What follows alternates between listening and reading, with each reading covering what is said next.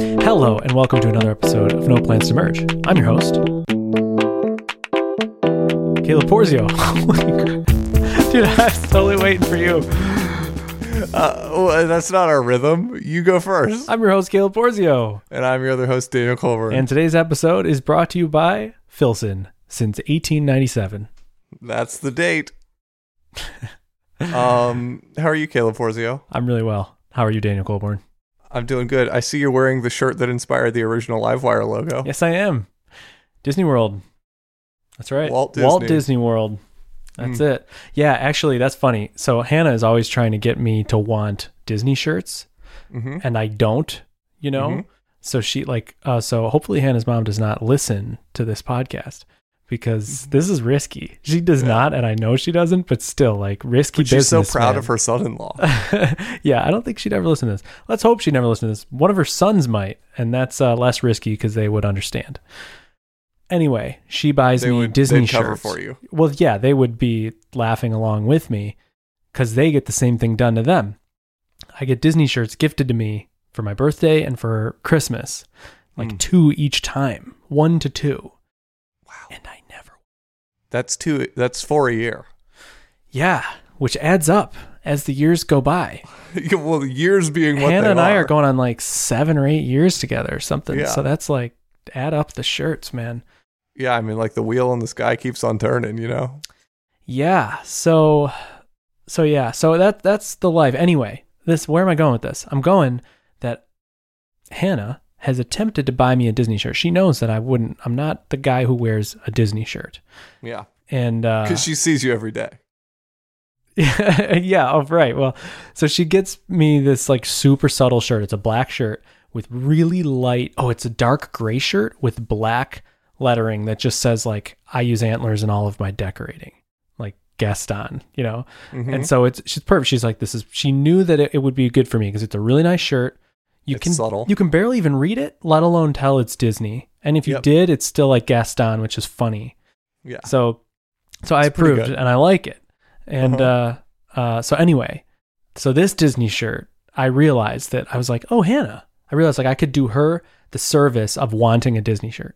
So I was Hannah, this shirt, the shirt that I duplicated basically for the first Livewire logo, which is baller. If anybody remembers that really cool looking retro layered color 70s thing. rainbow 3D. Yeah.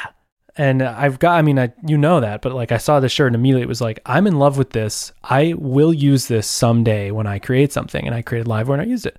So anyway, this is going on and on. I gave her permission to buy me the shirt basically. I was I want the shirt. I put in the order. Yeah. Yeah. And so of course, she wanted to make sure that she got it from Main Street in Disney World. So it was from the Holy Land, and not just bought online. Cause it's my one shirt. Yeah. Inshallah. Yeah. You can't just, it's very different. I don't know what inshallah means. It's if God wills it. Okay.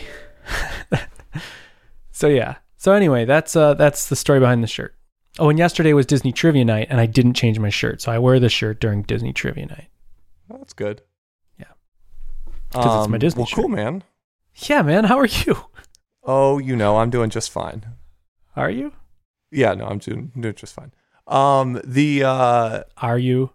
Have you ever met a person who does that? What? Who peers in your soul too early? What? No. Someone who does the thing I did, which is just saying, "Oh, well, yeah, we're doing just fine." End of conversation. No further information will be provided. It's, okay. So a conversation, Caleb, I don't know if you've ever had one. A conversation only on this show takes work, right? And the work that it takes is just what you want to do is when someone says something, you want to respond in a way that opens them up to say something else, right?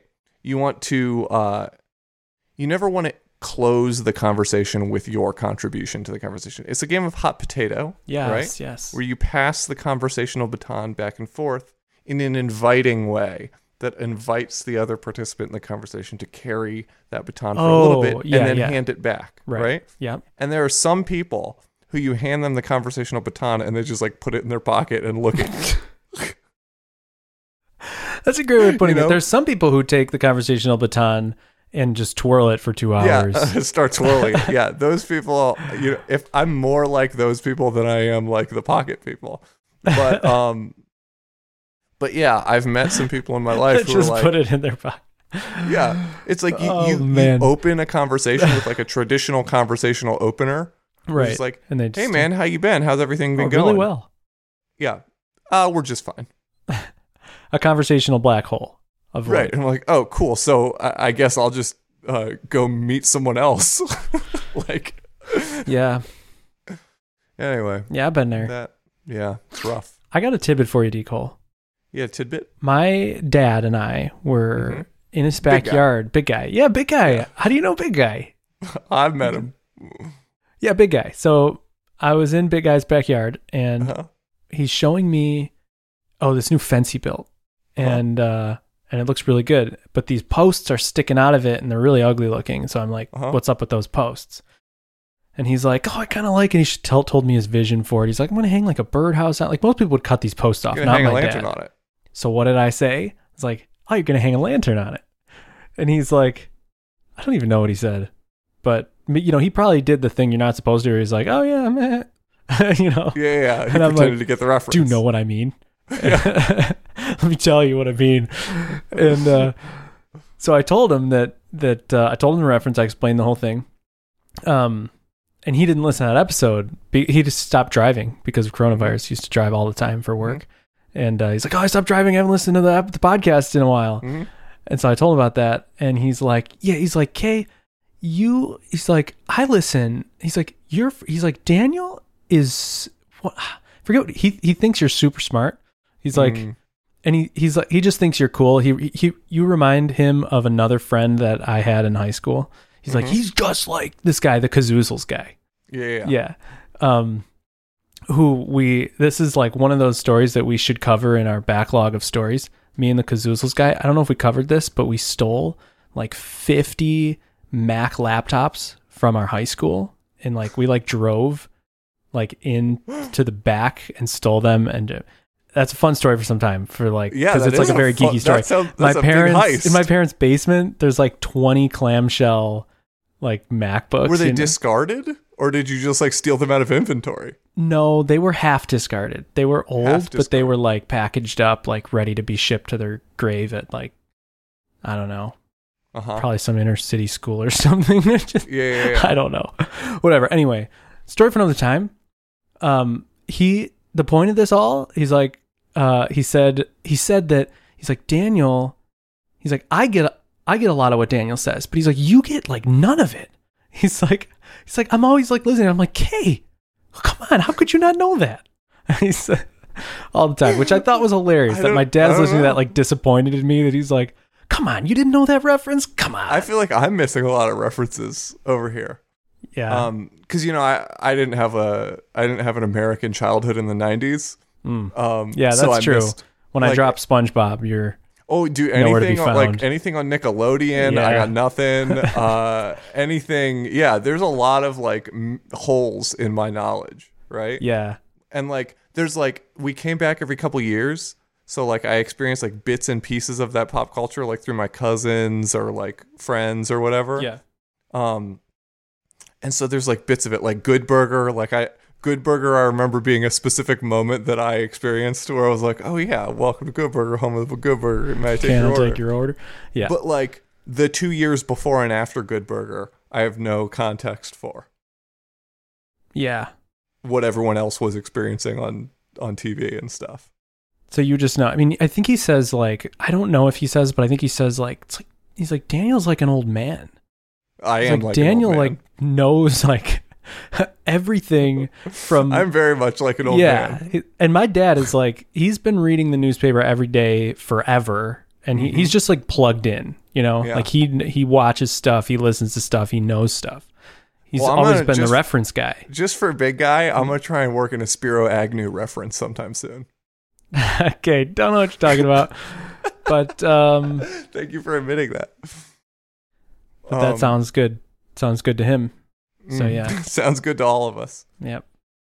So what's your week looking like these days? I do whatever I want. Yeah, that sounds pretty dope. I do whatever I want. Yeah. My dad is switching jobs while we're on the topic of the big guy. Oh, yeah? He's switching jobs, and he has the week off, and he's like, hey, I want to go fishing with you sometime this week. And I was like, sweet. So yesterday, just went like fishing with him for... I'm an old man. You're the one who's becoming like a fly fisherman.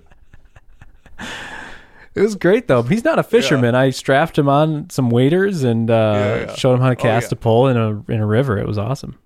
Yeah. Well, so that was like half my day yesterday. He's just down. That's the vibe I get about big guy. You're about to call him old guy. That's offensive, Deagle.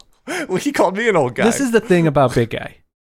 Big guy is better friends with like most of my friends, and he's down all the time, like for anything. Like I'm not. I got stuff to do. You know. Yeah.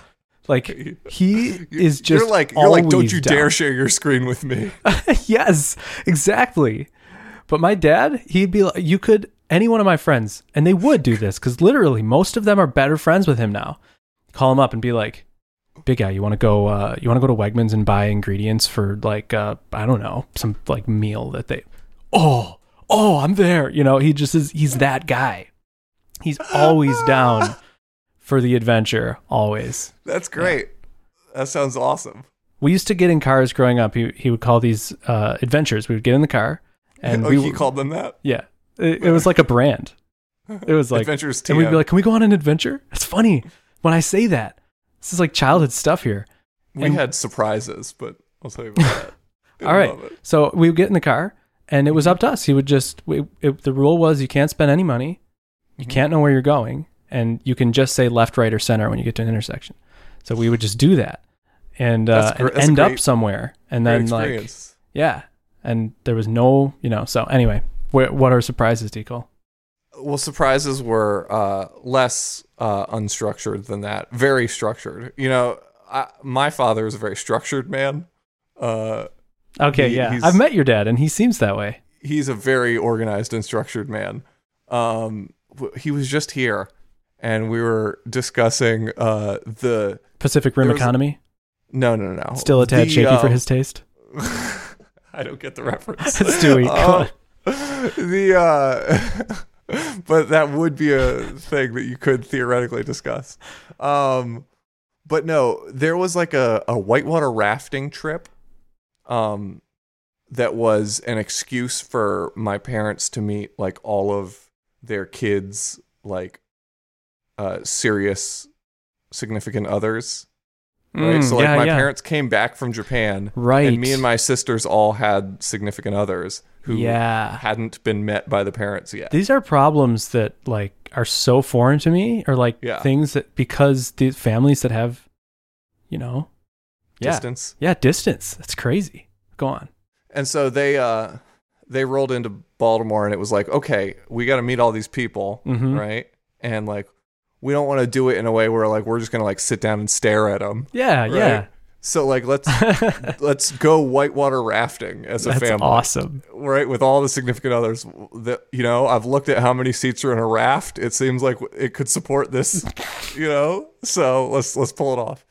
And anyway, my dad called me. Probably like 6 weeks ahead of time, and goes. Hey, so we're, thinking about doing this whitewater rafting trip. How do you feel about that? I'm like, sounds great. Sounds like a fun time. It's like, great. What time would be good for us to pick you up? We're thinking maybe 11:15. I'm like, yeah, sounds good. He's like, which one? I was like, that's awesome. And so anyway. That is awesome. That's like a punchline right there. Like 11:15. Yeah, go on there. Yeah. So which one? So what are you thinking? Like, we nailed down the times and everything. And then like I remember getting into the car when they came to pick us up, and my dad on the dashboard, like sort of behind the steering wheel, like by the odometer and stuff, he had like a little index card on which he had written a schedule, and it was like 10 to 10:45 pick up Mary, 10:45 to 11:15 drive to Daniel's house. 11, and I was like, oh man, like so when I told you like 11 versus 11:15, like that was written down on this card and like turned into a structure that is now being executed perfectly. Wow. Yeah. That's great. But anyway, surprises were so my parents are missionaries, right? We're a very Christian household. Right. And we there was like you aware of like the children's catechism? No. Catechism is one of those words that sounds like really like something from Harry Potter, which tells what's like, to me it's like a Catholic thing, because like the Catholics have the all Catholics like have catechism as well. Yeah. But basically it's the school for priests? No. Catechism is like a set of beliefs. Oh. Right? So it's like a concise, okay, like if you were writing like the Livewire philosophy page for the docs. Right. This would be the place, that would be your catechism. Gotcha. Okay. Right? It's like your statement of beliefs and like what you believe about what. Okay. And like all the positions you're taking. Yeah. Right? Yeah. And so in like different sort of denominations of Christianity, there's different sort of beliefs. And within sort of Reformed Presbyterian circles, the Westminster Catechism is like the OG catechism, right? Okay. And there's something called the Children's Catechism, which is like a series of questions that it's like question and answer, right? Okay. So it's like, who made you? God. What else did God make? God made everything, right? Mm-hmm. Then who made God? Mind blow. Catechism falls apart. Catechism remixed. Why is there evil in the world?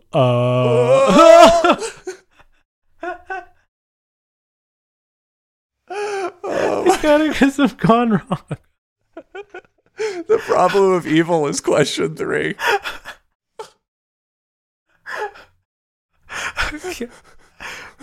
Why do bad things happen to good people? No! Oh man. Oh my gosh. But anyway, so we, all of us, learned the answers to these questions over time, right?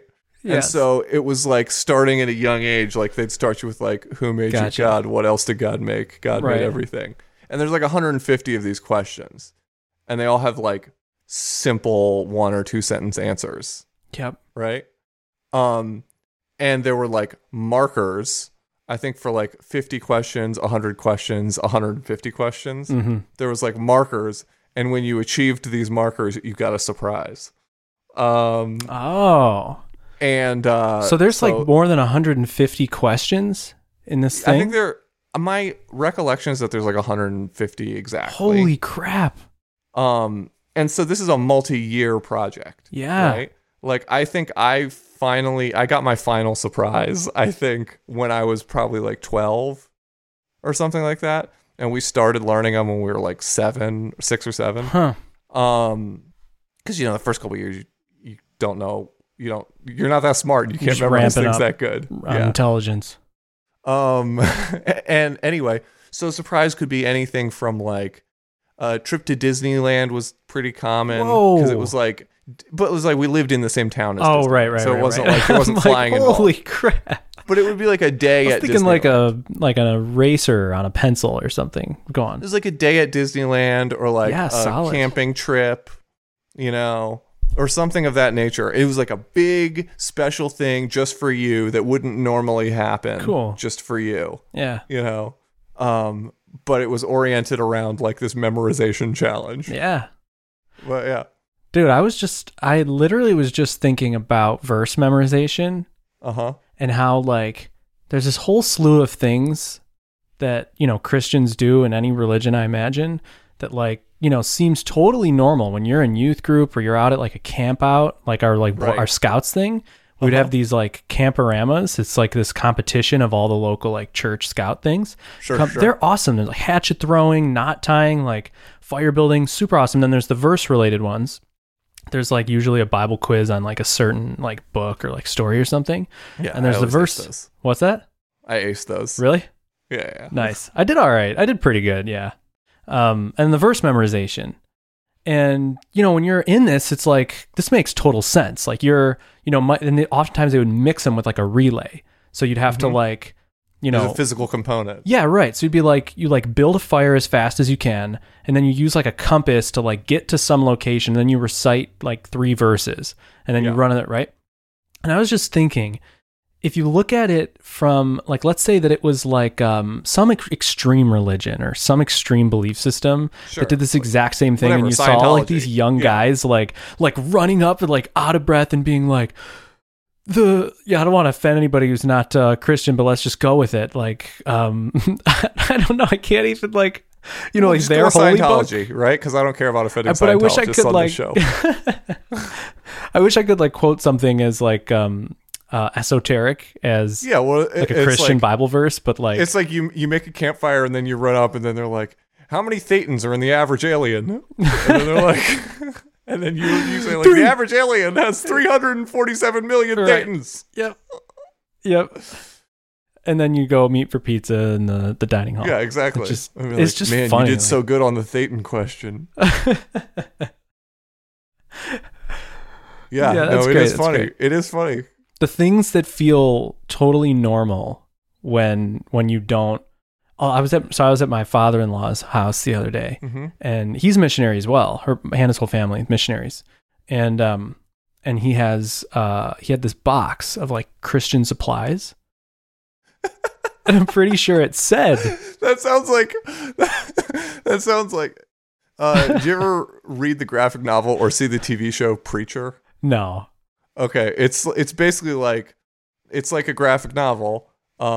And the guy it's very supernatural and sort of loosely based on like the Bible, right? But the main character is a preacher, and he's always like fighting, demons and stuff. I used to watch Bible Man, not Preacher. Yeah, no, this is much gorier. Did you ever watch Bible Man? This is much bloodier. I'm aware of Bible Man. Okay, you didn't watch it though? I think I've seen it. He had a lightsaber. But Preacher seems like a guy who would have had a box of Christian supplies that he used to like kill demons or something. Got it. Similar concept. I forget what it was. Vampire hunter or whatever. I think it was like, let's just pretend it was Christian supplies, but something like that. And this is one of those things that like, I almost said this to him. I didn't know how he would take it though. Yeah. But I think he'd be fine with it. But just as like an exercise, because when I see that, I'm like, just as an exercise, replace the word Christian with like Muslim. Or something Muslim like supplies. That. Yeah. And you read it and you're like, what in the world? all of a sudden that guy gets real uncomfortable. Yeah, you're like,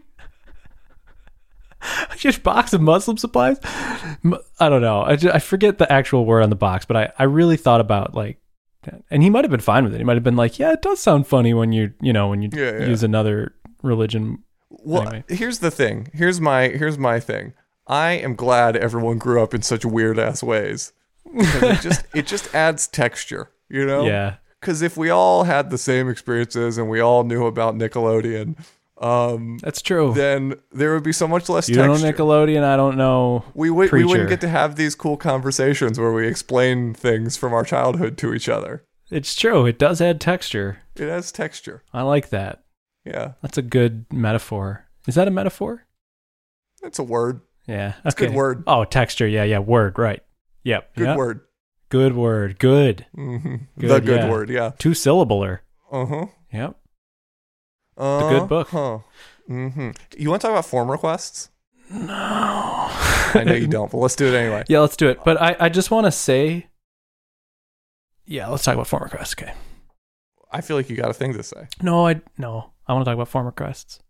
Okay. Did you think better of something just now? No, I was just like, no, I just want to talk about form requests, please, Deagle. Okay. So form requests. So we have a Telegram channel. Yes, with, we do. Our friends from the other podcast. Yes, we do. The North Meets South podcast, and the Laravel News podcast. Right. But in that we had a little discussion about form requests recently.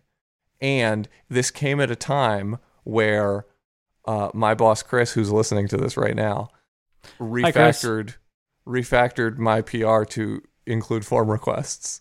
So this is funny, man. This is I want really to talk funny. about form requests. I think I don't. We need to attack this from an interesting angle, though. I have one. Okay. This is a specific angle, right? Okay. So say you have a bunch of data coming in to your form request, right? Yeah. And you need to massage it in a certain way. Here's an example that is a real life example. The form is going to give you a YouTube URL, and then you need to parse that YouTube URL, pull out the ID, and just store the YouTube ID. Okay. Right? Yeah. And so that's going to get stored. That data massaging is going to happen in your form request, right? Yeah. Okay. Then you've got a second piece of data massaging, which is the form is going to send you a list of category IDs. Yeah. Right? And then you need to go look up those categories and then save a many-to-many relationship. Okay. Right? Yeah. What does that look like? Where do you do that work? In a form request land, right? Assuming you're going to have a form request, right? Which is a big lift. But assuming there is a form request, what of that work do you do in the controller, and what of that work do you do in the form request? I would do everything in the controller and just have the validation in the form request. Just the validation in the form request? Yeah. Okay, so then you get the validated data out of the form request, right? And then what do you Then I would do? parse the YouTube URL and I would grab the category IDs. So you have to... So say what we're creating here is webinars and webinar categories. Okay. Right? So you get the validated data from the form, and then do you just pass request only into your webinar create, and then... Yep. Okay. So here's another sort of little piece of information, right? The data coming in for the categories is like formatted all weird. And there's like a chunk of code that needs to happen to like format Okay. it. And you're wondering if you do it in the form request or in the controller. Well, it needs to be in a separate method, right? It's enough code, and it's going to be used in both the store and update method. Yep. Right? Yeah. All of this stuff happens both in store and update. Okay. Right? Okay. So just leaving the raw code inside the store method doesn't seem like an option. Okay. Right? Because I'm going to do it twice. I don't want to edit it in two places. Yeah. So I'm going to extract it to a method. Now, is that a protected method on the controller? Or is that a method on the validator? Interesting. Or do it in the form request. Yeah. Because like now that I'm extracting it anyway, I could kind of go either way. Oh, I don't know, man. You seem so bored by this question. I am super bored by this question. See, the premise is that, well, here's why I'm bored. Bored because it's a question of where do you do the work? The work has to be done. I don't know. D-Cole, let me think about what I forget. We talked about form request. What would I do? I would validate the incoming data. And if I had some bit of logic I reused, I would think, should I put this in a protected method in the controller to share between two methods? If I think that it's a little bit more domainy, I might put it inside of a model. Probably the one and like name it like, you know, what it does. And then use that method to format that data. Yeah. I'm anti-form request. So it's hard for me to approve a form request or to like think about why it's best to be on a form request because I'm tainted. You know? Yeah. This does feel like a good place for form requests, though. Yeah, you're saying like the form request object, like if the concern is taking data from a request and turning it into something usable by your application, the form request is a perfect place to do it at the boundary. Yeah. Well, and also, but I'm interested in this thing where it's like there's a form that has data about the main model, right? Like we're on the webinars create page. Yeah. Right. So we have all this direct first party data about the webinar, like the title and the description and blah, blah, blah. Yeah. Right. Yep. But then we also have some secondary relationship data getting passed in the same form. Yep. Right. Like Yeah, the category ID things, whatever. Some of it's category IDs, some of it's Just data some about relationship new thing, categories that need to be created. Okay. Whatever. And that data, separating it from the request in the form request is kind of appealing, right? Because then you can say request validated, and that's the main webinar data. Mm-hmm. And then you can do like request validated category data, and that's your category data, Mm-hmm. like interesting. But yeah, it's just an interesting line of demarcation. I think we ended up deciding to move most of that work into the controller, and just keep mostly validation and like the YouTube ID stripping stuff in the form request. The more in the controller in terms of like that type of work, the better. Yeah. IMHO. Yep. Yeah, I think I agree. Yeah. Yeah, so you led with this like Telegram story, and then the whole thing just got pretty docile, I think. Yeah, there wasn't really anywhere to go from there. Yeah, I feel like there's so many places to go. Couple different talking points on form requests. One, so in this Telegram, this was funny. I got in my mode, which is funny. I'm really interested to hear what you thought when I did this, because it started out as like a friendly, like, I think you were like form requests, and we talked about form requests, right? On the show? Yeah. We briefly touched on it, and then that's and then somebody brought it up and was like, you guys don't like form requests. Yeah. Interesting, whatever. So I just, it was all like friendly, and then I ended up like finding myself writing out this like anti-form request manifesto and just hitting send and not even thinking about it. And then Jake Bennett wrote me back a pro form requests manifesto of equal length and the same amount of bullet points. Yeah. Rebuttaling everything. And like, one, I just want to pause and say that I had this moment of like, I haven't done this since I left Titan. Like, this is what we did at Titan every manifesto day. Writing. Yeah. Like, I used to do this every day. I used to get I'm doing it so much right now. Yeah. And it's a weird place to be. A part of me is like, yeah, this is what's up. Like hashing out ideas and really like taking a stance and defending it. Yeah. Point by point. Yeah. And then another part of me is like, I'm so glad I don't have to do this every day. That's so tiring and distracting. Like over time, I'm glad I don't have to do that. But anyway, so one, I thought that was kind of interesting.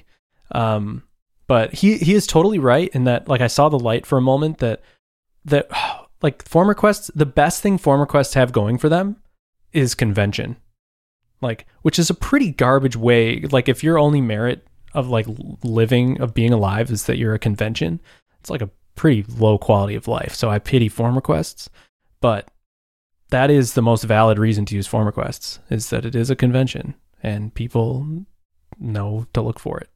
It's a convention. Here's the thing that form requests have going for them, right? There is a pattern that occurs enough that it's worth putting somewhere, and form request is a place to put it.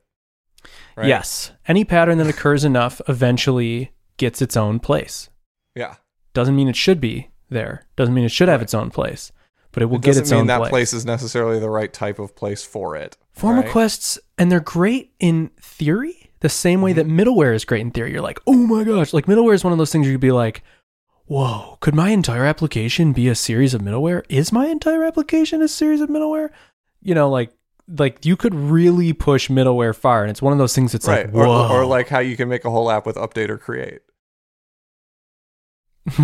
Oh, with update or create? Yeah. Yeah, you don't have to write any other code. You can just write update or create. Yeah. So yeah. So form request is one of those things that's like, oh, it's at the boundary of your thing. Like, deal with the request data before it gets into your domain and all this stuff. But at the end of the day, man, like, people look for logic in controllers. Yep. And one of my other big points that I talked about that is like, I hate things that isn't just code calling code. If it's like a dependency injection magically validating and throwing an exception and changing the experience, I want to know about it. I don't want to just have to like peek and see that, oh, that dependency injection is more than just request. It's like create post request or something like that. Yeah. And the reuse thing kind of breaks down when like you think like, oh yeah, I can reuse this thing between the create and update form, but your create and update form diverge enough that you end up having to create different requests or inherit a common request. You know what I mean? It's like, Just do the work in the controller, make a method, make a plain old PHP object for the small amount of formatting you need to do in those 2 places. And then, get on with your life. You know what I'm saying, D. Cole? I know what you're saying. One of the points you made that was good was like the verticality argument, right? Yeah. I think that is the one that really strikes a chord with me the most, which is especially having just come from, and I'm still doing it, like developing a game in Livewire, right? Where it's totally horizontal. Yeah. Everything's horizontal. There's one layer of verticality. And like it's easy peasy. Let me break this down for people because sure. So the verticality argument is basically like, okay, a request comes into my app, right? And how many layers does it go through before it like does its ultimate if the effect? Request is a bullet, and how many layers of paper does that bullet go through before it hits the metal plate at the back and then bounces back as a response? Exactly. Yep. And the Livewire strategy is there's one piece of paper. One piece of paper, yeah. And it bounces through that one piece of paper on the way in and back on the way out. Yep. And it's the same piece of paper for every shot fired. Yeah. Well, and it's like you could theoretically have a situation where like a given request comes in, goes through a form request, hits the controller, back in the bad old days of like the repository pattern, you could go through like a repository, hit the end, then come back out, then go through a view composer, which is the form request's ugly outward facing brother. Yeah. Then go through a view composer or the form or the view object. Yeah. Yeah. Before finally becoming Blade and hitting. Yeah. So to lay out the alternative that like the bullet in this dystopian scenario, the bullet goes from web.php to post controller, create. No. Yeah. Web.php to web request or to the form request. Yeah. To create post request.php, the form request, to the method in the controller, to the repository, then to your model, then back through the repository to the controller, then into a view composer or a view object, into the view, into your, even worse, into your JavaScript component, or, we don't have to go Fractal through, or whatever. Yeah, right. Or your JSON resource, and then out, So, yeah. Right. And I'm a fan of reducing the amounts of paper unless they really deserve to exist. And let's talk about why. Because this is the thing. I was talking to Chris about this. I love talking to Chris about things like this, by the way, because we like fundamentally disagree on so many things. Yeah. And he's constantly like, what are you talking about? Mm-hmm. Like, so I was like, I just hate having to switch files all the time to like deal with the same request. And he's like, what's wrong with switching files? Huge. Yeah. So many things. What do you mean what's wrong with switching files? Like, does it not kill you every time you switch files? Like, does your soul not just fall out of your chest? It's death by 1,000 cuts, man. It's one of those things. It's like, what? I mean, I could like cut my arm thinly and it doesn't even, I don't feel a thing. You know what's like, bad? Yeah, when you're bleeding out, laying on the staircase, then it's bad. Yeah, it's bad. And what's bad is like to add, like, think of an app, right? Think of an app that's existed for a couple years, right? Like baseball, football. Well, not baseball, football, but the other app that we've both worked on. Yeah. Yep. Right? The Wizard app. Think of the Wizard app. Now think about like, adding categories or something to that app, right? Yeah. In a world where like the convention is like form requests and view composers, right? Yep. Like just imagine adding categories to that app to like categorize the things that the wizard is generating. Okay. Right? You now you're going to sit down and you're going to be like, okay, I'm adding one model and one relationship to this app, right? That's the ticket in front of me in Trello or whatever. Yeah. Right? Okay, so how many files do I need to create in order to do this? Yeah. Right? And it's like, okay, well, first of all, I obviously need to create the model, right? and every model needs a migration. So I'm going to create a migration. So model and migration, right? Well, I'm going to need to write tests. So I'm going to need a factory. Yeah. So that I can new this thing up in tests. So now we're at 3. 4, right? Model, migration, factory, test. Oh, I didn't count the test yet. Throw the test in there. So model, migration, factory, test, right? Yeah. Then I'm going to need to make a controller for the thing. A route. Well, a route's not a new file. So okay. All right, we're talking new files. But we need to open a new file. Yeah, that's so it's another change of file. Yeah. Okay, so but the routes is the least painful. Agreed. So number 5, routes. 6, controller. So model, migration, factory, test, controller. We're going to open the routes file. Yep. Right. Then we're going to create a form request for the thing on the way in. Yep. Right. And we're going to create a view composer on the way out, and we're going to create a view. Yep. Well, let's say we're going to create 4 views. 3 views, right? For the thing. 3 views? Yeah, because you've got your index for the CRUD? view. We're doing CRUD. Yeah. We're creating a model. Okay, all right. Right? Yeah, I lost fingers. Let's say we've got an index 12 view, or 13. We've got an index view. We've got a show view. We've got Let's be generous and say the create and edit are the same view and it's being shared. Okay. Right? So even just one. I mean, you're underselling it because you're making it CRUD. Which there's a lot shared between those, that CRUD. Just make it one one thing, like create post. You're talking like we just named 10 files. 10 files? 10 files. To add categories to an app. Heinous. And like, that's not okay to me, right? Like, and it's things like, there's a lot of things that don't bother me, right? Like, there's the people on Twitter who get so bothered about, like SRP or, whatever. The programming doctrine guys, Okay, who are just freaking out about, things on Twitter and programming principles and breaking the rules and all of that. Okay. That for me is like this, because it just hurts me so bad to open, like the ergonomics of it just feel bad, right?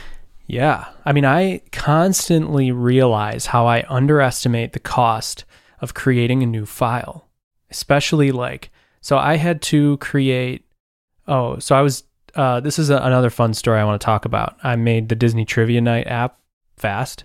It was very slow and basically broken. And I think it's kind of a fun story of why that happened. But to fix it, I had to know the queries being run. I installed Debug Bar. I uninstalled it. I used Telescope. I removed Telescope. I ended up with a middleware that literally did DB listen, added a count of queries, and var dumped it at the end of the request. So that I could literally just see the number of queries in the corner of the page. Yep. It's like the greatest debugging, the greatest profiling tool ever.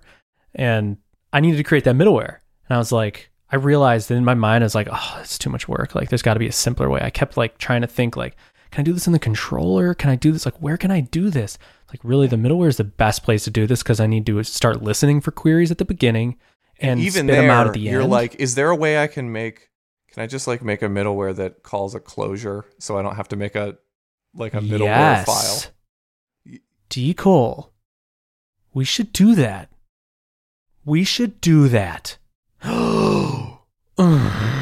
This is tough because you can't define it. What I would love is a route. If you could add middleware to the route or route group like you do, except this time, oh man, I bet you could freaking do this. I wonder if you can even do this right now. I would not be surprised if this is something that's already supported. Something you can do right now. You just pass a closure into Arrow middleware on a route. It's over, man. Game over. Game over. Dude. I hope this is possible. Dude, I bet you it's there. I feel like I might have seen something like this. If it's not there, this is needs to be there ASAP. Yeah, agreed.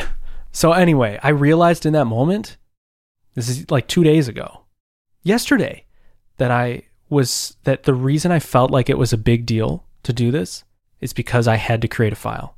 Yeah. It's just like overhead. You bear it on your shoulders. Even if I did artisan make middleware, but now I have to find that middleware. Oh, I have to manually put that middleware inside the kernel. You know what I'm saying? Yeah. And I have to get rid of the doc blocks or just deal with them and live with, it's just it's not. So I talked to myself and I was like, self, this is not hard. You should just do it. And so I did. But I'm very aware of the pain involved in these little this death by 1,000 cuts, man. Yeah. Well, and it's like, so there's a really good YouTube channel out there about ADHD called How to ADHD. Okay. And there's an interview that they did at one point with a guy who's like an ADHD researcher. And he was talking about like the way that people with ADHD approach a task, right? Yeah. And it's like you have a wall between you and the place that you want to be, right? Mm-hmm. And there's many ways to get to the place you want to be. You can climb over the wall, you can break through the wall, whatever. But first you have to look at the wall for a while and be like, how am I going to climb over this wall? Or am I going to climb over this wall? Am I going to need a rope to climb over this wall? Like, what do I need to get before I start trying to get to the other side of this wall? Right? And to me, every file transition adds a wall. Yeah. You know, every file transition adds another thing I have to think about and strategize about and like whatever.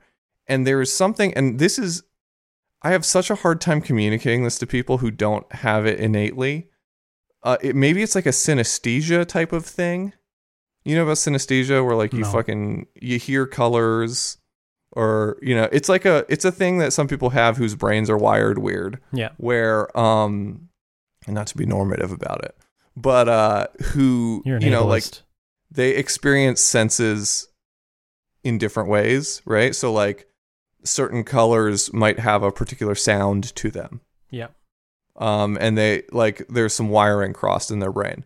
I look at code in a very visual way, right? Like, and I can see I'm way more capable of grokking code when I can see all of it on the screen at one time, right? Mm-hmm. And like, if I have to remember what was in the file I was just in while being in a different file, it adds enough cognitive load to have to like, you know, say like it's whatever. It's like view composer, or not view composer. It's form request and controller, right? Mm-hmm. And I'm like doing work in both of those, and I'm switching back and forth between those two files, right?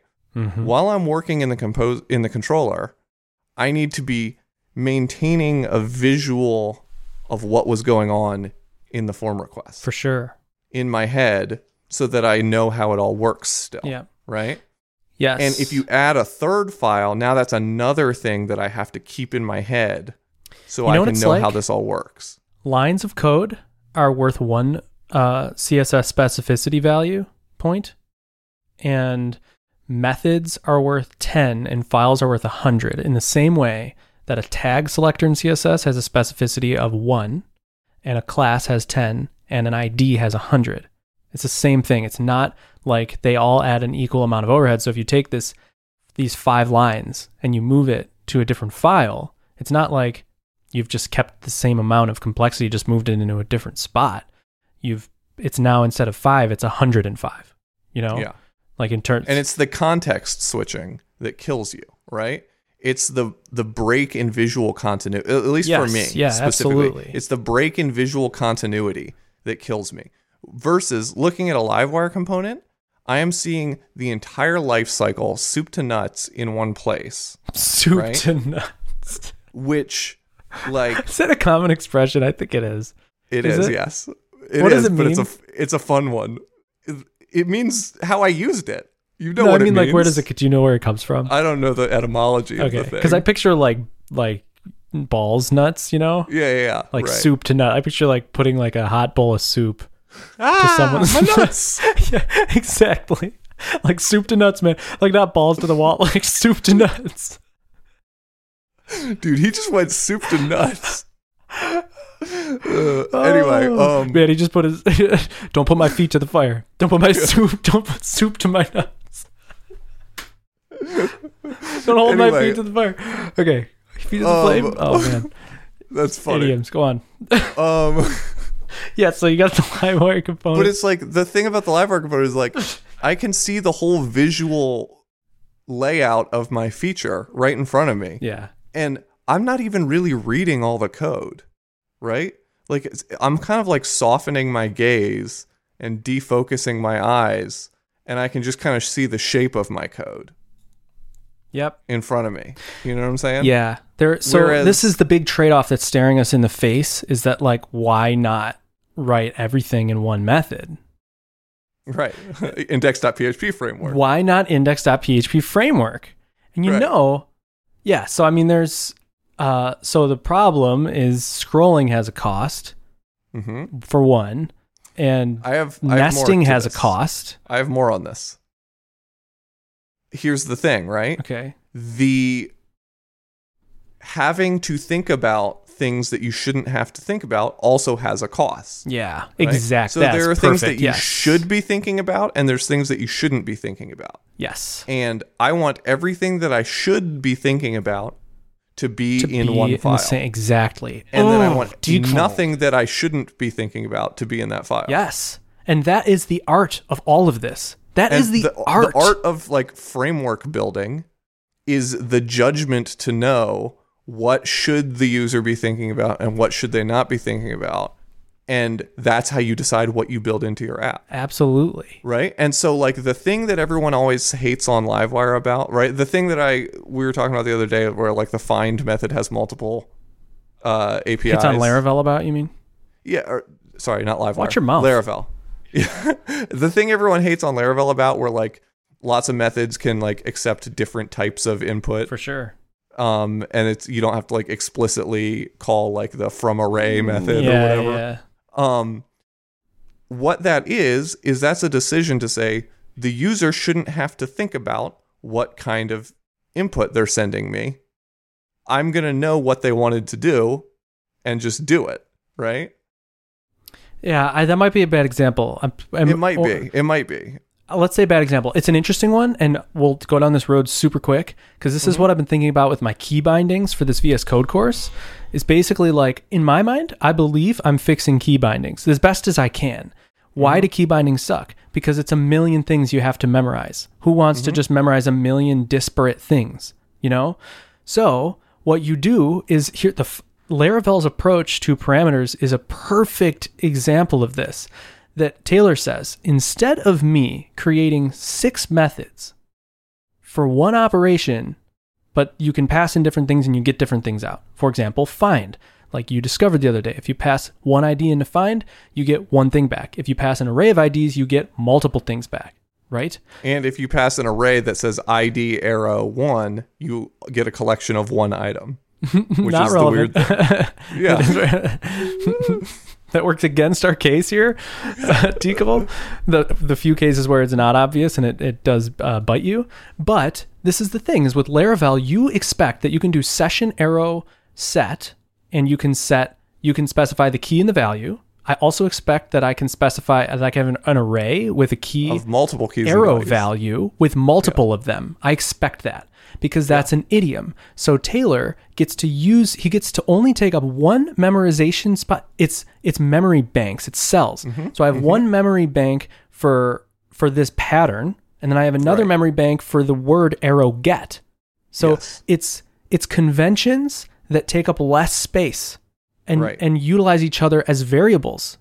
And so the reason that those conventions are safe to put in separate files and that I don't need like the definition of the find method to be in my controller, right, is because that's something. Well, the alternative would be like db : table where arrow first, like, you know what I mean? Like it's like where ID is arrow first. But let me make my case here, right?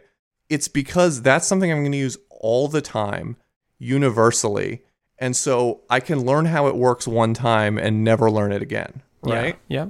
Whereas if I'm going to take for a single model, I'm going to make 11 files, right? I'm only using those on this model. So I now need to memorize what logic is in each of these 11 files so that I can work in my controller, because otherwise I have to switch files constantly and that slows me down. You know what I'm saying? No. Okay. I mean, I get this whole thing. I'm way on board. If you're going to use logic that's not in your file, you need to know how it works, right? Yes, for sure. It's better to only move logic out of your file if it's logic that you're going to use all the time, right? If it's logic that you're just going to use for this particular feature or implementation, you keep it in the file so that you can keep it visual. Yeah, you want the things that concern you you want a view of the things that concern you. That the ideal here is to be able to see. You want them ready at hand. You want the ready at hand, but you want the outermost slice of it, the outermost slice where things differ of it, Like I want to know, I don't want to see your whole query builder with your arrow first and update and all that stuff. You can use : create. That's great because that's a convention and now I can see always creating this thing. I don't want to see if request arrow validate, if not request arrow passes, throw new validation exception with a custom message from your trans file. Mm-hmm. And then redirect back with the errors and old. You know what I'm saying? Like that's the alternative. And Laravel's gotten more honed about what things are shared. And now we have request arrow validate. Yeah. And so that stuff is all common. That's the power of convention. Convention is one of the saviors of this story. And we get to look at just the thing that is truly unique, which is that the title field is required. And is minimum of 6 characters. And then we get to look at the other thing that's unique, that we're creating a post. So here's and the that we're sending an email. Here's not my counter argument, but I'm visualizing what Chris is saying in his head right now. Speak to me. Right?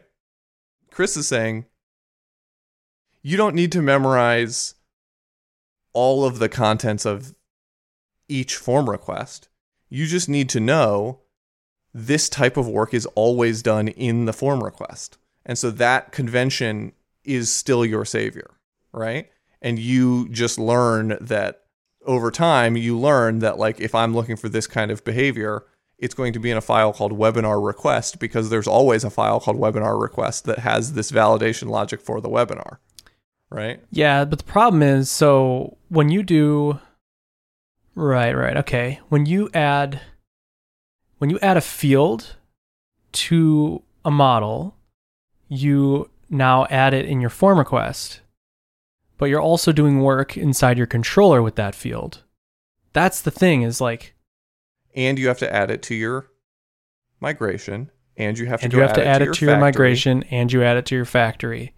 Yeah, so there is a world where a model is in charge of generating its own migration with a schema. So post.php has a method called schema where you can specify the fields and their types. It has so this conversation inevitably rules that has its validation rules, and it has all that stuff right in it. This conversation inevitably takes you to Blueprint, right?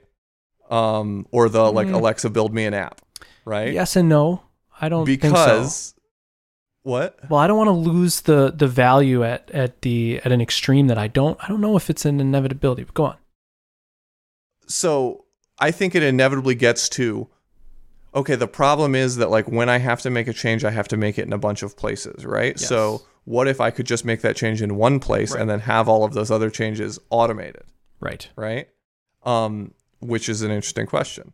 So Chris was like, you mean like Blueprint, And like we both kind of have like a kind of feeling about like that type of generator. Yeah. No, yeah, I wouldn't. But I do think one of the things about Livewire that I really enjoy is that like when I'm making a new feature, I make it with an artisan command, and then everything that I need for that feature is now created. And you can alt-click on the command output to get to those files as well. Yeah, and it's like 2 files, and they're both created. Yep. Right? Yep. And they're named correctly, and the casing is right on the names. You think of one thing. You think of the name you put into @Livewire. That's all you think of. Yeah. Everything else is taken care of. And so I do kind of think that there is a possibility for an artisan command that generates a lot of things to take a lot of this off my plate. Sure. But it can't. This is the thing. It cannot use a configuration file. Right? Because then you're just adding files to deal with your file problem, right?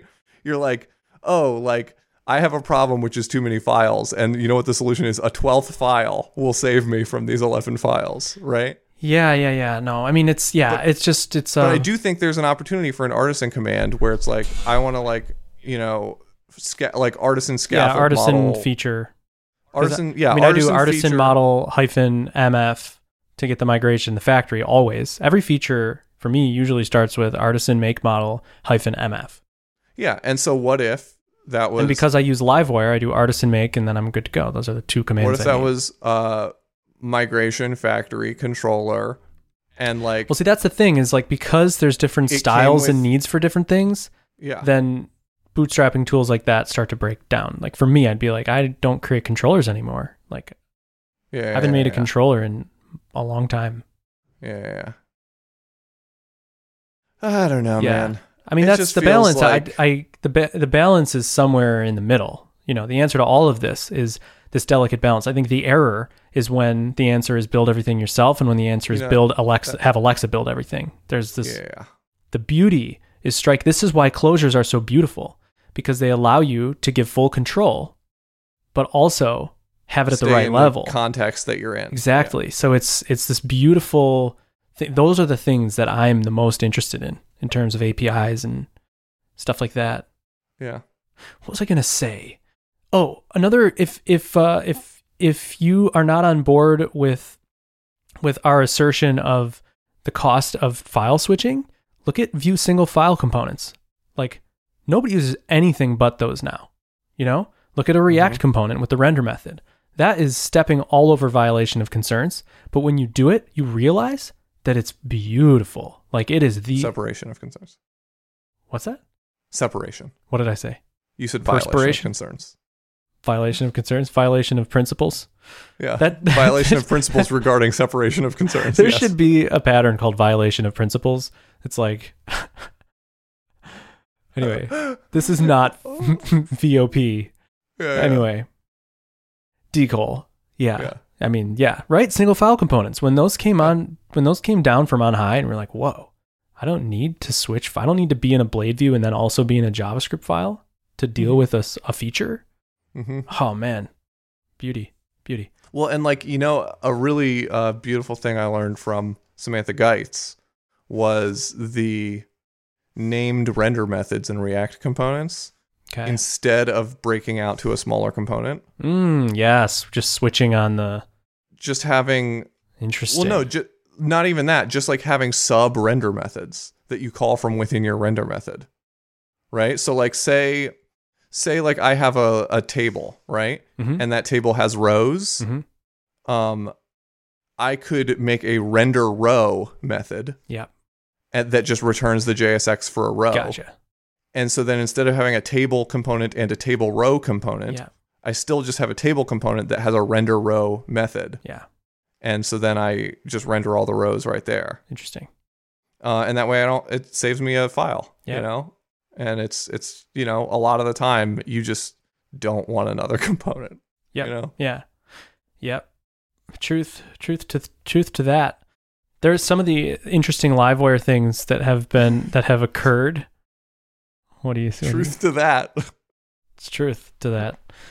The ways that Livewire is sort of like React in the sense that you have a render method and control over what that render method outputs.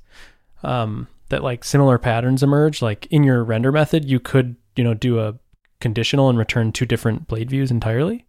Yep. Or within your Blade view, you could actually... what do you think about that pattern? I don't really use it. But you know what? It is a cool pattern. Here's a good use case for it. A deferred loading component. I hacked on this with somebody like a couple weeks ago. Yeah, I've done that type of stuff in React too. Yeah, deferred loading component that basically just is an if statement on a loading state. You can put it in a trait.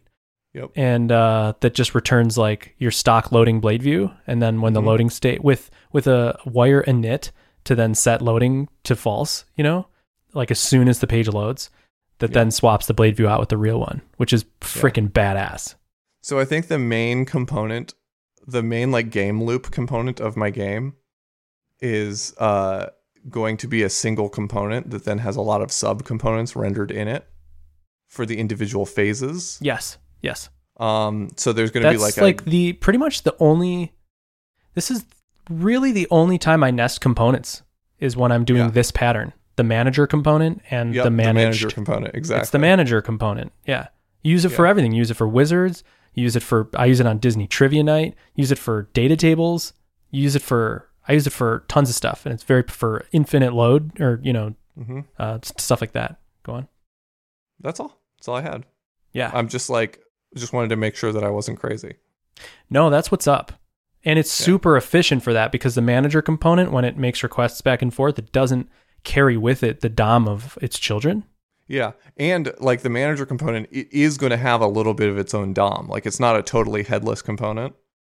Yes, right. Yes. Because it's going to be constantly displaying the scoreboard and what round we're in. Nice. At the top of the page. Cool. Right? Yeah. And so it's like there's just like a little bit of DOM and then a bunch of like you have the option, logic. Right? Like if it's in the data table example, it has the headers and the checkboxes and the rows and it might be in charge of TRs and then just the child is in charge of its content. In Disney Trivia Night, it has zero DOM at all. I think it has a wrapping div and then it just decides which child to load. So that was what I thought it was going to end up being. But then I was like, okay, now what is the component for the scoreboard called? Like, where does that live? And I'm like, it should live just right in the game manager. Like, that's a great place for it to live. Dope.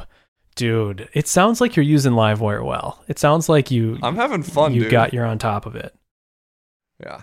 Yeah. Last night, me and friend of the show, John, hopped on a Discord call for an hour and a half. And I can't say enough good things about my good friend John. He's a swell guy. I don't even know him that well, but every bit I know of him and interactions I've had with him, he's just like kind of a superior being type guy. Yeah, he's a sweetheart. Yeah, for real. Anyway, I was like running up against that like organization wall of like, I don't know what to build next. And you know how projects are. I feel like I relearn on every project, but so I just kind of said, what would really help me is if you could just break down every state that the app can be in. Mm-hmm. And he went away and made a Google sheet. Sweet. And came back with every state that the app can be in and like what's happening on the main screen, what's happening on the player screens in this state. Sweet. And so then yesterday we got on a call for an hour and a half and we went and made GitHub issues for every single state. And we made an issue for each, for the player screen and for the game screen. And like broke it all the way down. And like now we have a picture of like the entire runway to build the prototype of this game, which is like so good. Sick. Yeah. Feeling good, feeling great. A couple thoughts. I was about to, while you were telling me this, I was triggered to want to warn you about some mistakes I made building Disney Trivia Night. Yeah. And then I thought, do I want to warn him? Was I wrong?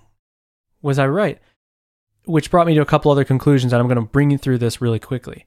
Yeah. I was initially tempted to warn you to not move too fast and to then I was like, should I even warn him that he should write tests right now? I was tempted to tell you both of these things. But I decided not to. So the story with Disney Trivia Night is that I built it, in 4 hours at, like the first thing. Sure. So you can imagine how shitty it is. Like it was bad. Like I did so much logic in the views you wouldn't even imagine. I mean, it was insane. Totally That's insane. Funny. Yeah. And so then every week is basically cleaning up after the mess. That's so fun. But it's driven by the problems that people experience. So it was kind of my like most pure exercise of shed every temptation to extract something or test something. Yeah, shed it all like a caterpillar in a cocoon. Just molt your skin. Yeah. As a snake would. Yes, Decol.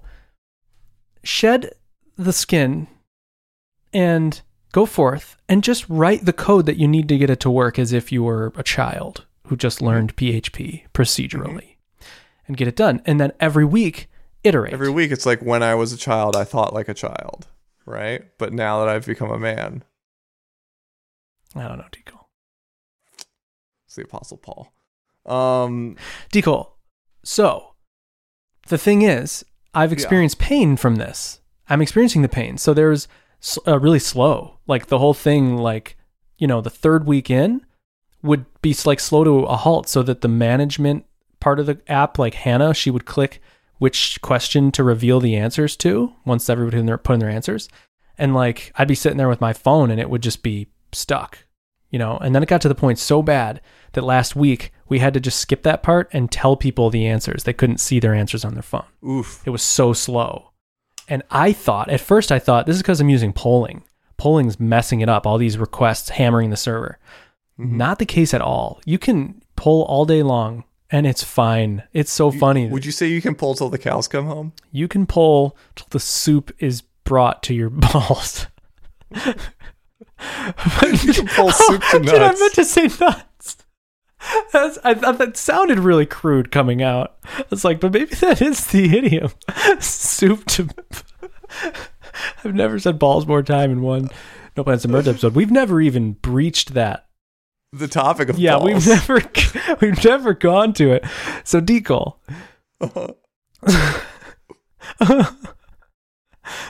So I thought it was polling. It's not polling. I then thought, so I switched it with Pusher. I used Pusher. Love it. I love it. It's pushered out the whole thing.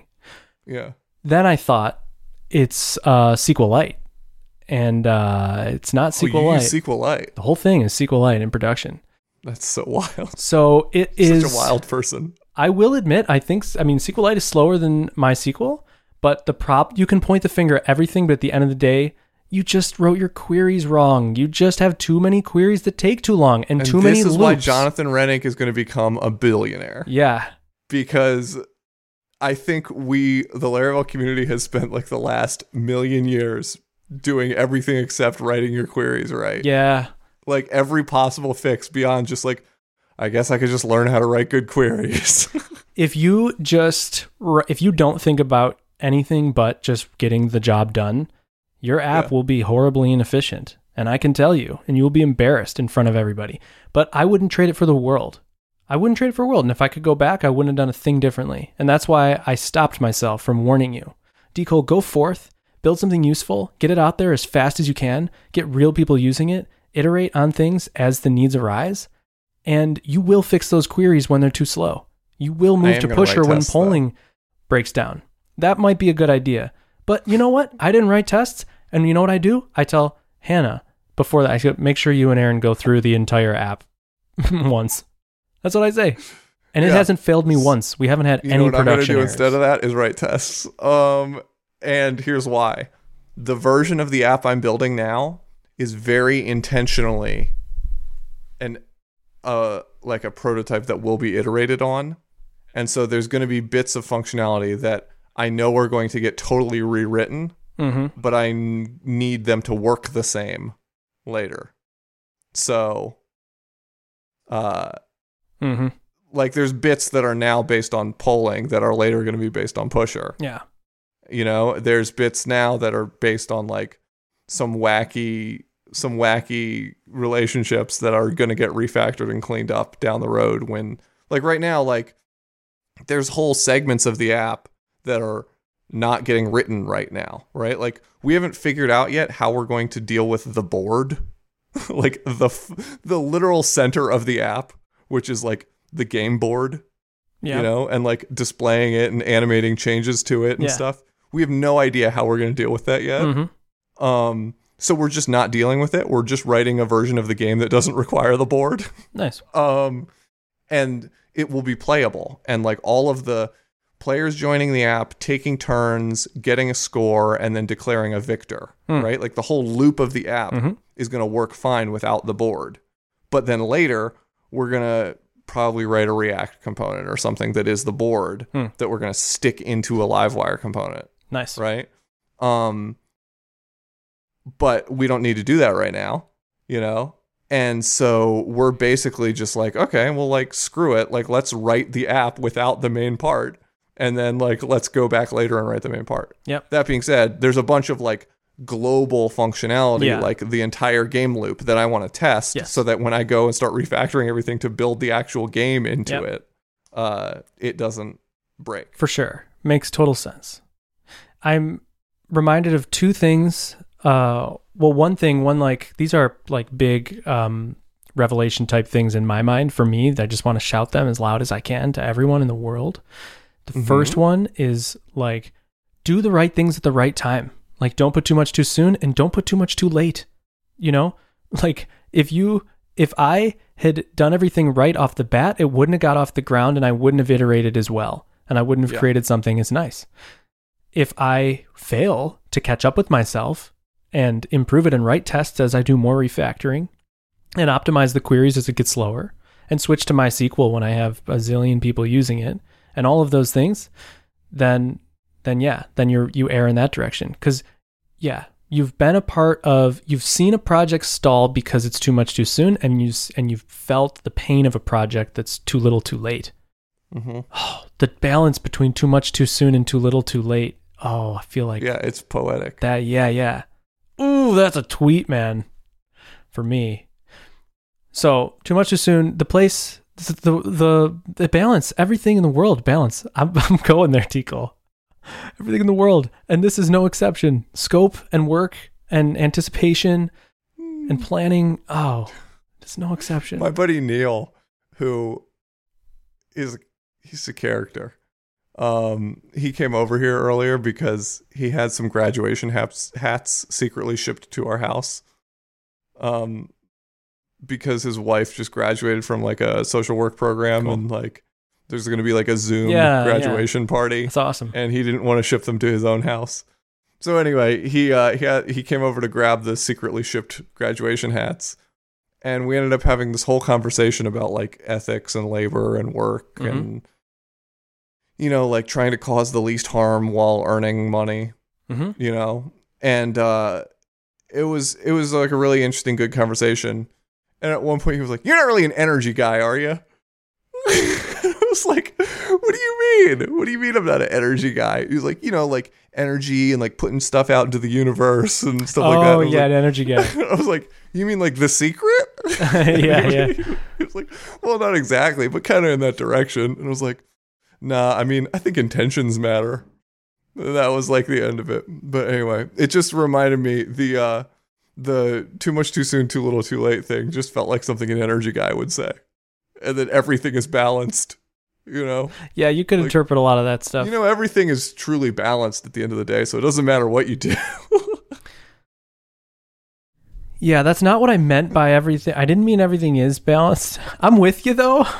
I enjoy the humor that you're enjoying right now. Okay, cool. So that is that. Oh, and the other thing is something else that I'm forgetting at the moment, and I won't make you sit here and wait until I think about it. But man, revelations, man, project building. Oh, oof. Dude, this feels like I'm interested to listen back to this episode when I have to remember what it was about so I can write a title. Because it really feels like I can't imagine how all of these things tied together. All the different things we've talked about in this episode. Right. But it felt so effortless getting from there to here. Yes. So they must have tied together somehow. And I'm really interested to discover what that was.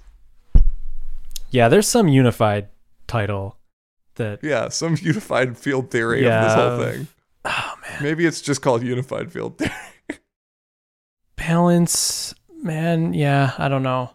But these are the truths, the Caleb Porzio story. No.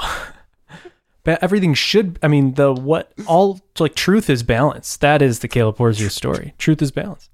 Absolutely. Truth is balanced. Yeah, man. Balance, man. Balance is when you hold two things at the same time. One's heavy, one's light. And you are in the middle. You are balanced. Good and evil. You Ram Dass much? I love Ram Dass. Good.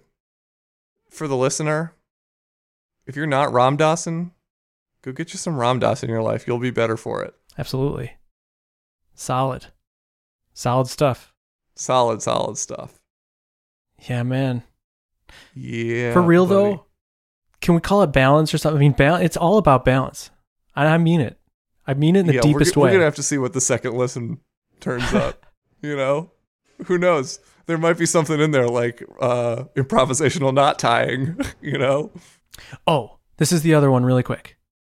The other revelation. And I heard, Devin Devin, the head of GitHub sponsors, Devin, she has a blog and it's wonderful. And there's this part in her bio or about or something, and I loved it. It was like a quote from someone like, don't hold, her beef with holding internally consistent ideals, or like you're making sure that your thinking is internally consistent. Her issue with it is like, so to, like internally, how would you say this? Like if, like you want to make sure I'm sorry, I'm lost. Where is she? Does she publicly have a beef with internal consistency? On the blog, yeah. Well, no. Okay. I mean, it's a position that she's held and revised, where at first you hold the position to have internally consistent arguments or whatever. Sure. So for me, it would like make sure my coding philosophy is internally consistent, so that I don't love one thing, hate another thing, and there's no harmony between those, because then it's just me going on whims. So you use that metric of, are these things internally consistent, to guide yourself. So she like revised it, or quoted somebody revising it, basically being like, yeah, like strive for internal consistency, but listen to your gut, because otherwise, you'll just entrench your own pattern. Like listen to your gut and go with your gut, even if it's not internally consistent, and let it inform the other things, because that's what challenges. I forget how she put it. Well, and the interesting thing about it, right, is like, I think at the end of the day, like, truth is internally consistent, right? But that doesn't mean you shouldn't go with your gut. It just means that the consequences of going with your gut are going to probably mean that you're going to have to revise what you thought was true before you went with your gut, right? Because for sure, truth is internally consistent's a big one, but we can just say, well, truth. I think it's true. Of course, you think it's true. Yeah, I said it. You always think you're right. Yeah. Truth. This is, bigger, but like truth.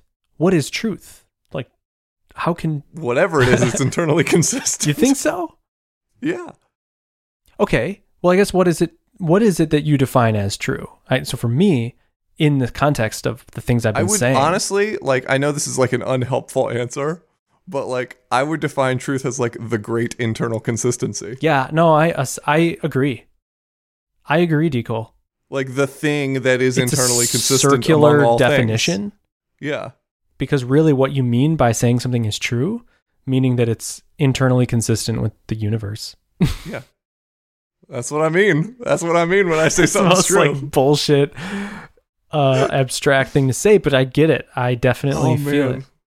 But dude, either everyone's gonna come out of this episode like just feeling like they're walking on clouds, like they've just like really like encountered something about themselves in the universe, or they've spent the last 20 minutes just like scratching their head, like what are these fucking trained monkeys talking about? That's really more likely. But the internal. This is how I feel when I listen to the Joe Rogan podcast, right? Because like half the time he's like really half the time he's just like too high, right? But then like the other half of the time he's reaching for something real. Yeah. Yeah. Like the guy does have a good instinct. Sure. About things. Oh yeah. But then half the time he's just like, what? And the crazy thing about how the monkeys ate the DMT is, and you're like, okay. Yeah. But that's that, Decole. So I'm gonna let this horse die, but the internally consistent thing, like, so if I am saying like, oh, I need to write to like go shedding all of my, sometimes you have to just go with what your heart wants to go with, even if you have to let yourself directly counter yourself. You have to let yourself do the opposite of what you know is right. If a part of you wants to do that, so that you can discover the value there and inform what you believe is right. Exactly. Yeah. And I think you have to let yourself write garbage code for an app and not write any test. You have to let yourself not do TDD to see if there's something there. If a part of you wants to not, or is tempted, you have to do it. And everyone moves forward, right? Like everyone moves forward, and you can either move forward driven by explosions in your past. This is really good. Pulled gently forward on a thread. Oh, I liked the first part of that better than the last part, but they're both good. But regardless of how you get there, you're going to move forward, right? Yeah. And my experience has shown that I'm happier and I feel more in line with the great internal consistency when I allow myself to be pulled gently forward on a thread. And sometimes that means not doing TDD. Mm. You know, like going with your gut is the same thing as being led, you know? Like, sure. Sometimes you just need to allow yourself to be led. Yeah. Yes. And trust that, like, you and your gut and whatever cosmic forces are operating in the universe are going to get you to where you need to go, you know? And if you find light, you use it to guide others, and then that turns into its own form of entrenchment. And it's threads all the way down. It's threads all the way down. But it's the process. That is the process. That is the worthwhile process and work of craft. Well, and like life. The thing is that at the end of the day, right? There's something in Ashley's Knots and Erdenes and Emily Post's Book of Manners and Elements of Style. Mm-hmm. There's something in all of them, and it's the same thing. Just sort of applied across disciplines, right? Like we talked about in the Elements of Style episode, right? Totally. Like, and if you can start to isolate what that thing is, right? That's the great internal consistency, right? That's the truth thing. And when you start to feel what it feels like when that tugs on you, then you can trust your gut a lot more. Yeah. It's the truth being the great internal consistency is like one of the best things I've heard ever. And something that I've been like getting at for a long time, that like my gut metric for what is true is generally that. Does this thing, when I encounter something that I believe as true, is like the Jesus message that seems to resonate with lots of people, you know, inter-religions and things like that. Like this general, you know, this thing that has resonated with me forever, despite my religious, you know, comings and goings. It like landed and stuck, probably because it's so internally consistent. The ideas of like inside of the cup, outside of the cup thinking, like, you know, being, give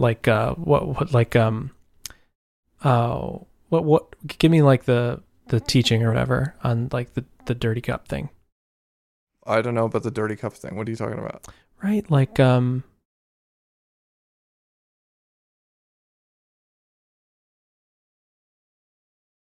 dude, I'm totally blanking. I have a thing. No, it's okay. I have a thing I've been waiting for. When you were at Titan, your big fight was internal consistency, right? Like that was your big battle at Titan. And there was a particular instance of that battle that I really liked, which was the one about lunch. Do you remember your lunch battle?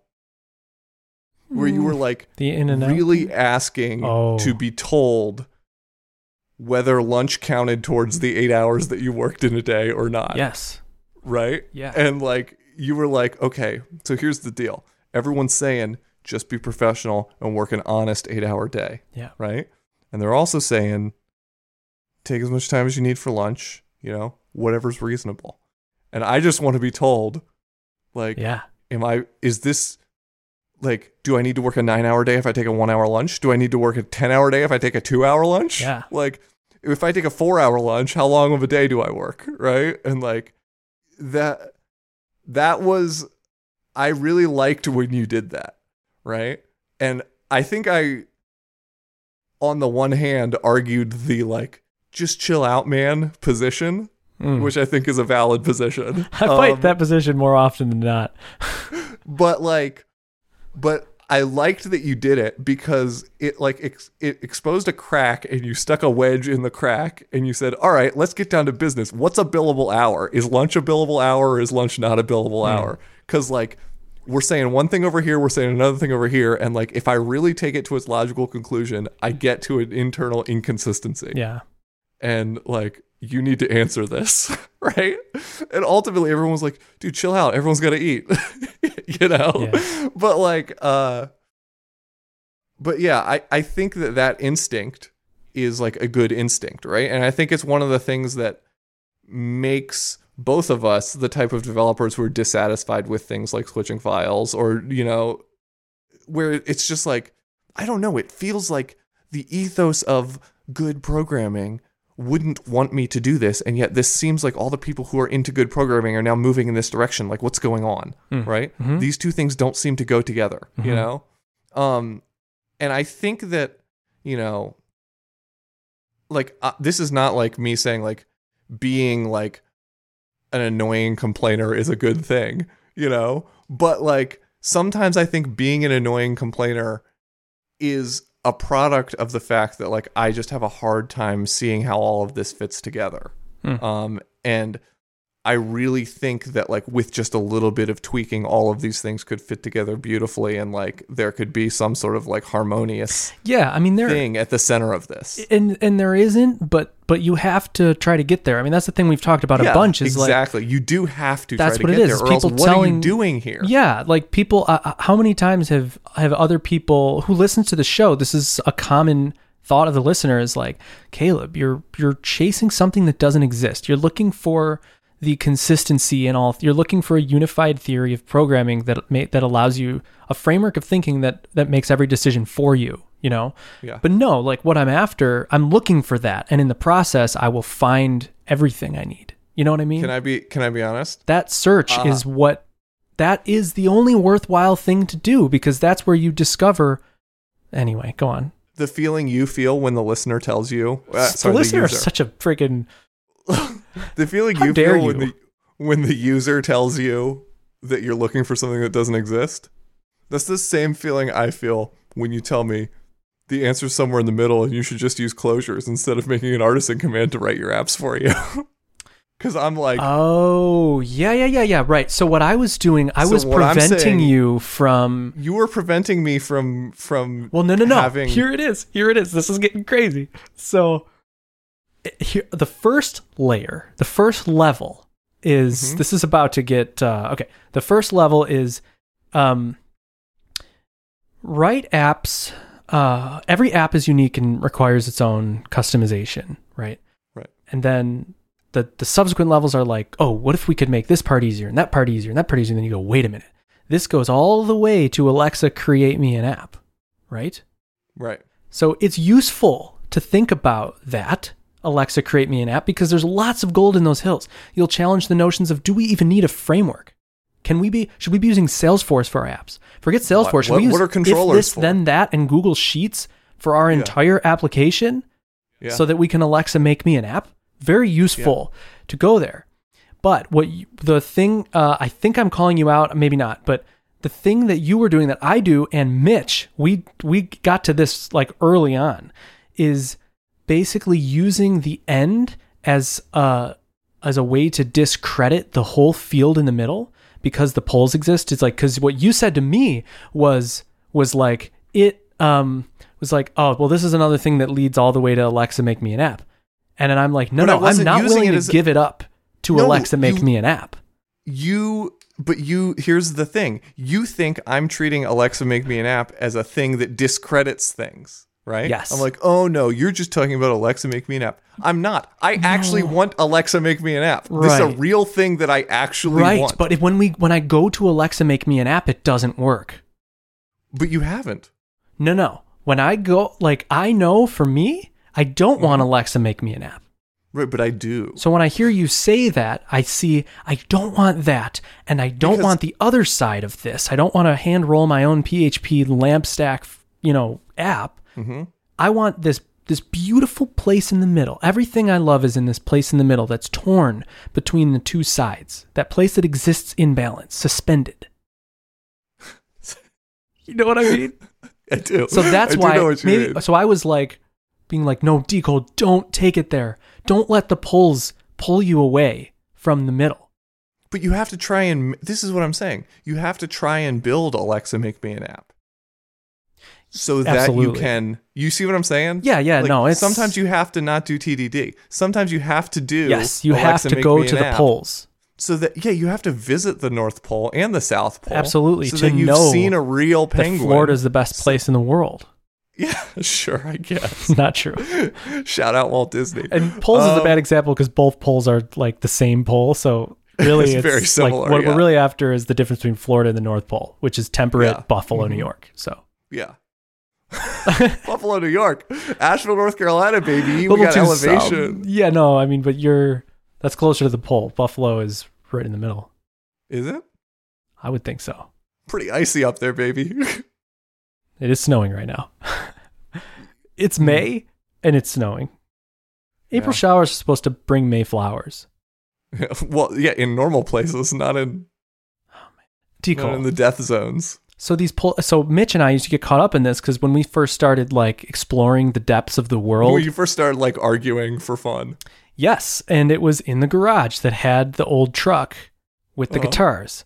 And we would scribble all over the walls and everything. It was my brother's garage and whatever, we didn't care. And scribbling everywhere, writing out, we were trying to get to the bottom of like basic, I think like objective truth or something. I don't know. Right. But you end up in the relativism loop like in no time. You end up like oscillating between, you end up in a loop. And then before you get so tired of ending up in that place when you argue all those things that you just go, it's a loop. Who cares? It's to get to this like jaded, hardened place of being like, we can't even go down that road because it's just going to take us to the loop. So we've learned that we don't credit anything that involves the loop. So it's like I was probably using that reflex to be like, no, don't Alexa make me an app this. I don't want to Alexa make me an app this. Yeah. But yeah, I don't know. I feel gently pulled forward on a thread towards Alexa make me an app right now. So yeah, no. And I think that is, I'm reminded, I'm torn between these poles within the Livewire design of like, should Livewire be this framework, barebone tool set that is like a framework for listening for JavaScript events and firing AJAX requests to run PHP code? Or should it be something that is this blur of front end and back end and you don't see the lines as well? Yeah. And it's this back and forth, like, should you do a form request or a file upload with side loading and do all this like stuff with Alpine to make it work? Or do I have a wire : model on an input file element? The thing about the blur is that the blur will either be excellent or terrible. Yes, it's true. It's like and the blur will get integrated and it will become the new, or it will be rebelled against. If the blur was implemented perfectly, right? Like if you like went away and did some ayahuasca and came back and like built the blur, right? In like a weird sweat lodge state, right? Like, and just like you were totally inspired for a week and like, you lived on like lemons and water. And you just kind of like created this like beautiful blur. Like it could be like the dopest shit ever, right? Or you could like kind of exasperatedly create the blur because like you can't come up with a better solution and like you build something and you put it out because you're overexcited and you just or that yeah and you could make something that's just dog shit that just like is just rife with problems, you know. It's an interesting one. It is the balance. It is all the balance. A thought that I am having right now that I've had a bunch of times with this Livewire thing is like I try to only there's so many times I want to go a direction, but I'm just so hesitant now that like I only go a direction if I think this sounds so stupid. I can't even verbalize what I'm thinking, but like I only go a direction if I think it's the right way. Like if it's so obvious to me that this is the right thing. And I think I've only done that to this point for the most part. And it's created like a nice, something that's pretty far out, off the base of what we know as normal programming that feels good still because of like only stepping on rock solid stones for myself API wise. I'm going to back out of this. It's pretty flighty. I got some thinking to do on how to verbalize that better, but what used to be the hunch or the occasional inspiration gradually becomes a working part of the mind. Being still inexperienced and having just made conscious contact, it's not probable that we're going to be inspired at all times. We might pay for this presumption in all sorts of absurd actions and ideas. Nevertheless, we find that our thinking will, as time passes, be more and more on the plane of inspiration. We come to rely upon it. Can you read that again? What used to be the hunch or occasional inspiration gradually becomes a working part of the mind. Being still inexperienced and having just made conscious contact, it is not probable that we are going to be inspired at all times. We might pay for this presumption in all sorts of absurd actions and ideas. Nevertheless, we find that our thinking will, as time passes, be more and more on the plane of inspiration. We come to rely upon it. You want to cue the outro music? Oh, yeah. Cue the outro music. Music. Wait. Now. No.